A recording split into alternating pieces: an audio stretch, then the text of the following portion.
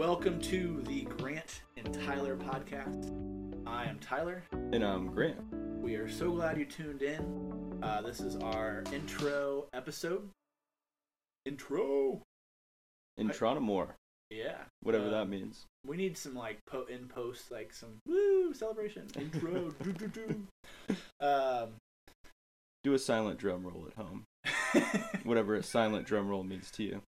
Whatever that means to you is what you need to be doing right now. Where does this name... I mean, obviously Grant Tyler is our names. Mm-hmm. But, where does this name come from? Well, I think back in the day, do you think it was 2K or NCAA? I think it was 2K. Okay. So, when I was a middle schooler, it had to be 2K11. It was the Jordan one, dude. The first Jordan one. So yeah, 2011, we made. If you've never played 2K, this might be hard to understand, but there's a My Career mode where you make a character and you take them through an NBA season. You can do more, but I usually only do a season. Same. And Tyler and I were this is a really fun mode, but we can't play 2-player. So we're just going to switch off every quarter and play with this guy. And we decided to name him Grant Tyler. Because the announcer was so much cooler than Tyler Grant. Yeah. He was like, Grant Tyler! Which, let's be honest, sounds cooler than Tyler Grant. I don't know why. It has a certain pizzazz about it. It does. It does indeed. So, Tyler. Yes. You've been in ministry for how long now? 10.5 plus years. 10.5 plus years. And yes. And through that, you've raised up so many leaders within the church. Tell us about your growth as a minister from when you first started out. Some of the things that you were doing and learning to then, to 10 years. What? Yeah. What did you learn at that point? Yeah, I mean, let's be honest. Fresh out of college, you're just I'm glad I have a job. This is awesome. And then you get to work, and you're like, I have no idea what I'm doing. Yeah. And sometimes it's more obvious than others that you have zero clue. At first, I will say, every week, I kind of did everything myself. And, I just I did all the lessons, I did all the games, I ran all the things. Of course, you had people that helped you and shaped you, but then it is overwhelming when you have to do every aspect of your ministry by yourself. And For sure. And you're trying to figure it out. You don't learn certain things in college. It's my dad on Facebook says he went to the School of Hard Knocks. Mm-hmm. Which, let's be honest, is pretty good. Yeah. Because experience is the best teacher. Yeah. And as I went along in ministry, something that I really learned is you can't just do everything. You have to be able to hand off certain things. It became a science basically, where I had certain roles and certain things. And at first, I still did most of it, where I wrote out every word that they would say, and it's make this your words.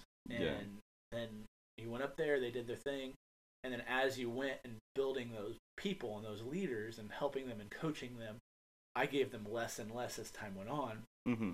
And by the time someone is doing it for their 10th time, I wrote 4 notes. Yeah. Here's your direction. Here's your thing. And then of course I didn't just leave them alone. I met with them 2 or 3 times as they're writing their lessons, and I coached them. But what happens is they feel this pressure, and they become like a diamond. And just a little diamond by the pressure. Bright like a diamond. They shine bright like a diamond. Yeah. And over time, when you feel that pressure of having to write a lesson or having to be on stage and that shapes you and molds you and grows people.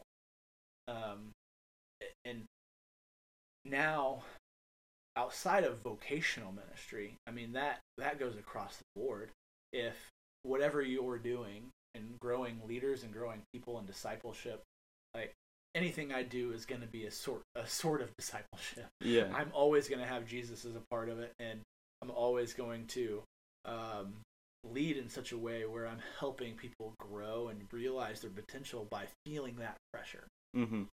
So when you look at ministry, what would you say, like, God is, because you're not maybe in a church right now doing ministry, but I think we're all still called to be a part of doing kingdom work. And so what do you think God has placed a calling on your life? Like, what's your passion? What's he pointing you towards? So I did a life plan. I don't know if you've heard of those. Yes. Of course you have. But I did a life plan, and my thing is to create leaders from the fertile soil of my life, which sounds kind of weird. But basically what that means is I have to take care of my own soil, my own relationship with God, and I want to launch leaders by helping them feel that pressure and helping them grow. And I want to do it because of my faith in Christ and how I live my life. And so my passion is to create and launch leaders in Jesus. That's awesome. Yeah, and speaking to that, I was one of your previous students, a junior hire when we met. Tyler moved in with my family actually when he was an intern into ministry, and I kind of grew up alongside you. I think we grew up together. Yeah, a little bit. I think that's fair. I mean, 10 years apart, but still together. Yeah. And so Tyler is a mentor. He's an older brother, friend. It's been super cool just having our relationship. But part of you speaking to that mission kind of statement of your life, I've been able to experience that as the first time I ever spoke in front of people was with you giving me that opportunity to speak to middle schoolers. And fast forward some years and way better lessons than that first time. I remember one Wednesday night when we went home, I was like, because I took you home, you don't realize you're a leader, do you? Because you were just goofy. It's like, what are you doing, man? Yeah, so probably trying to impress some girl. Probably, but we've grown since then. We've grown a little bit. Yeah. But yeah, going forward through that, I'm now my 4th year into ministry myself, which is kind of crazy to think about. Yeah. But that legacy that you leading me up has been so cool, and I would say that now when I'm looking at my own life and where God has kind of placed a mission on my heart is being a part of Gen Z and being a part of just all of people my age and working with students alongside that. I see so much brokenness at times, and it's easy to get discouraged, and it's easy to say, like, the mental health and the issues going on, like, where does God and the church fit into all of this? But I've really felt this calling, especially, since I was younger, but especially in these last couple of years of just God is calling me to bring hope and joy to a generation that needs it so bad. And so I desperately want people to know what it looks like to have a relationship with Jesus, and I want them to know how much God loves them, and just how that can change their life. And so I think that's kind of the mission that I feel is placed on my life. And so our missions going together is, what does that look like for the church? And, so I think you and I were talking together, and we were like, man, the church is doing so many things well, but there are also things that it's not doing well. And we both have hearts to see people, be raised up to be leaders, and also for them to know the love of God. And so it's something that's on both of our hearts to be a part of that. Absolutely. And not only just be their best self. And what that looks like isn't what the world tells you to, like, be your best self. Do you, boo? It's not that. It is like literally submitting your life to Christ. Yes. And dying to yourself and living in Christ. And it sounds weird. Sounds not fun. Yeah. But my goodness, the freedom you get when you submit your life to God and live in a different way, blessings over. Yeah. And to be honest, but parts of it aren't fun. Right. Like I would say it's similar in a way to working out, where there are going to be times where it is very hard, and there are going to be times where there are blood, sweat, and tears involved in that process of becoming a better person. That's discipline. Yeah, dying to yourself. But just like working out, the benefits of having a healthy body, it's similar to the benefits of having a healthy spirit. When you're working on your spiritual health, like, it's going to be hard, it's going to be challenging, but putting in that discipline is always going to be worth it at the end of the day, when you get to live and experience that joy of being in a relationship with your Creator. Absolutely. And I think the circumstances that you go through will not change. Yeah. But the perspective that you gain by following Christ can absolutely change how you view things. What are some issues that you see in the church today? Some of the issues that I see is, I guess, just leadership direction. I think as churches are growing bigger, we have congregations and people that are giving money and different things like that, and anytime that's involved, there can be power dynamics at times. And I think, at least in my experience, I think sometimes ministers can be not as bold as they should be at times when it comes to leadership and direction of the church. And I definitely see that with bigger churches happening more, and so it's an interesting conundrum, because you want to be filled with grace, but at the same time there also need to be times where the church has to step up and people might not like what they hear. And so I think that balance is missing at times. I completely agree. I just to not say the same exact thing, but to say something different, is it's very political. Yeah. It can become, well, I'm conservative, or I'm liberal, and like we have to talk about all the hot topics, and I just don't think that is a necessity. Yeah. I think our calling is to, like you said, to what you're saying, is boldly preach the name of Christ, and what does it look like to follow Christ? Yeah. So I think what we really want to do through this podcast and through our conversations is not only point out some things that maybe aren't so great about the church, obviously acknowledge those things and say their issues, and then talk about Scripture and how we apply it to our lives, because ultimately that's what this is all about. Yeah. It can become about money, power struggle, politics, all these different things, but it really is all about Jesus and how we live our lives. So through this podcast, through us talking, we really want to tackle that. Yeah, and I think one of the major issues going along with all of that and the struggle is that instead of going back to what are our concrete beliefs that we believe in, rather ourselves is going back and saying, like, what does Scripture actually say about this? Not what does my like conservativeness or liberalness like say, or different things, and like you're saying, politics going on, not what my uncle told me back in the day, but what does the Bible say about these issues? What does the Bible say the scripture or the church should look like? Yeah. And I think going back to those things, that's what we're looking to do.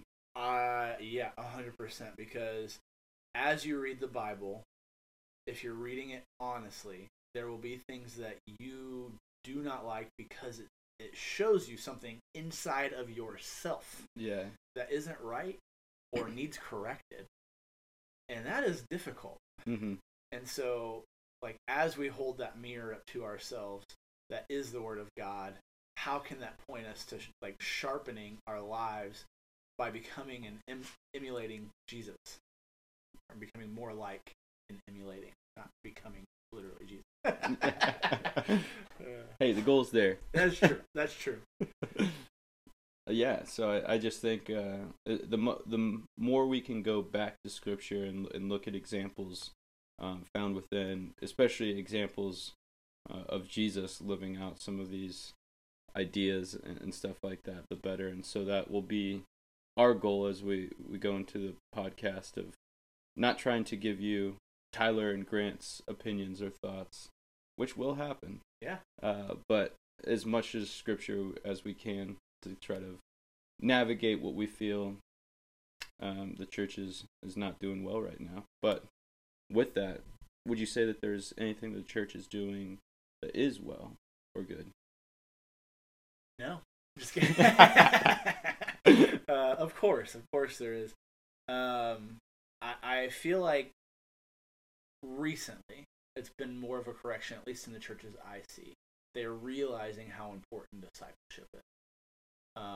And so you can kind of see that swing of like the intentionality behind the relationships. I really think that's important. I also think, like, despite what anybody says, like, Christians are the most charitable people. Mm-hmm. Like, they're just giving to organizations for charity is just higher than the average person. I think, with us being, like, people being the church, like, I think that's something huge. Yeah, I would say that focus on discipleship is definitely something I see. And I feel like it's one of the most important things that you can do just as a community. Like, when I go back and I read the book, Old Testament or Exodus or different things like that, and I see the way Moses raised up Joshua and left the Israelites within good leadership. And then you read, like, the book of Judges or even 1 Kings, 2 Kings, Chronicles. Oh, yeah. You see so many of these leaders that rise up within Israel or Judah or whatever at that time, but then they don't raise anybody up themselves. Yeah. It's kind of amazing how many characters, kings, people aren't good dads. Dude, it is wild. So, have you heard of Streetlights? Yeah, you've shown me before. Yes, Streetlights, if you don't know, is a group that puts a beat together and then reads the Bible. And recently they came out with the book of Judges, and so I re-listened to it. And as you were talking, I was thinking, like, how many times did you see, like, Gideon dies and immediately they worship Baal, or immediately, it's like right after the leader of the time dies, they're just like, oh, who is this guy? Like, what, who is this God you speak of? And it goes to your point, like, it's incredible the lack of leadership. I mean, even David.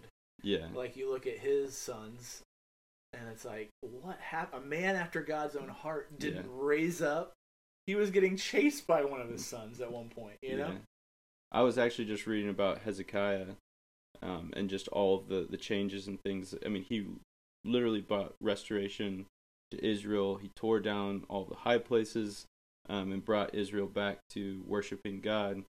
And then as soon as he dies, his son takes over and just completely takes Israel back into a horrible direction, sacrificing all of this stuff. He sacrifices his own son for a ritual. And so it's just crazy, like, this amazing guy that flawed like everyone else, but, like, how do you go from being that to not like investing in your son that's going to take over the kingdom at all? Yeah, I don't know. I think you learn a lot from the Old Testament. Yeah. What to do, what not to do, all those things. Yeah. But I think as you look at even Paul to Timothy, and then like you just hear all these different names of people that he's partnering with in the gospel. Yeah. And it's like he is replacing himself time and time again. And I think that's just so important to replace yourself. Yeah. And so I think as we talk about the church, we'll be obviously talking about things that we don't feel like it's doing well, but we also want to talk about the things that like we have been talking about that it is doing well, and highlight those things, because we just want to give a picture of what we feel like the church should be and the potential it should live up to. And no church is going to be perfect, but that's because it's ran by people. Yeah. What's interesting though to me about this, so like as we talk, like we probably want to clarify when we talk about the church, are we talking about the organization or are we talking about the body of Christ? Because like as we go out there, like you and I are the body of, like we are the church. You know, like you as a Christ follower are the church. But also there's the organization of your local church. And I love the local church. But like the local church is there to help organize the body to help the community. Yeah. And so like most of the time I think we're going to be talking about the organizational side. But then there's going to be practical application for you personally that you can go and be the church, maybe in your workplace or in your homes, anywhere you go. Yeah. Just, I think so much within Western American culture, we have such a focus on individuality. And, you know, you read the course of the Bible and you understand that faith lived out a lot of times is more a community absolutely thing. And so when we're looking at what the church should look like, I think part of that process is going to be looking not just from an inward individuality, but also looking at outwardly, like what do we look like as a community? How can we grow together? We can't just be silos that are like, well, I feel like I'm following God in a good way, but I don't know about those people over there. When it's like, no, we're all in this together. Right. High School Musical. All in this together. Yeah. I completely agree. I was doing premarital with a couple not long ago, and they were talking about how they watch church at home. You know, it's like, okay, that's awesome that you're taking that step to watch church together, but do you have community that is following Jesus, that helps you follow Jesus, that you go and serve together, you go and do things? And they're kind of just were like silent. And I was like, that's fine. I mean, that's okay for now, but like you're probably, I mean, you're going to maximize your faith in your life if you find community that pushes you in that direction. I mean, that's what the church, like that's what the church is for. Yeah. Is to bring community together and go be the body of Christ. Yeah. So that will definitely be a topic we'll discuss more in depth. So yeah, I'm liking our direction, and personally I like us, but I like us too. I guess that's a good way to kind of end our first one. Yeah. Thank you for tuning in, and you will hear more from Agent Zeros. Our first episode, so next time will be Agent Ones. Yeah. I don't know. 000 Jesus. 00 Jesus. 00 Goodbye.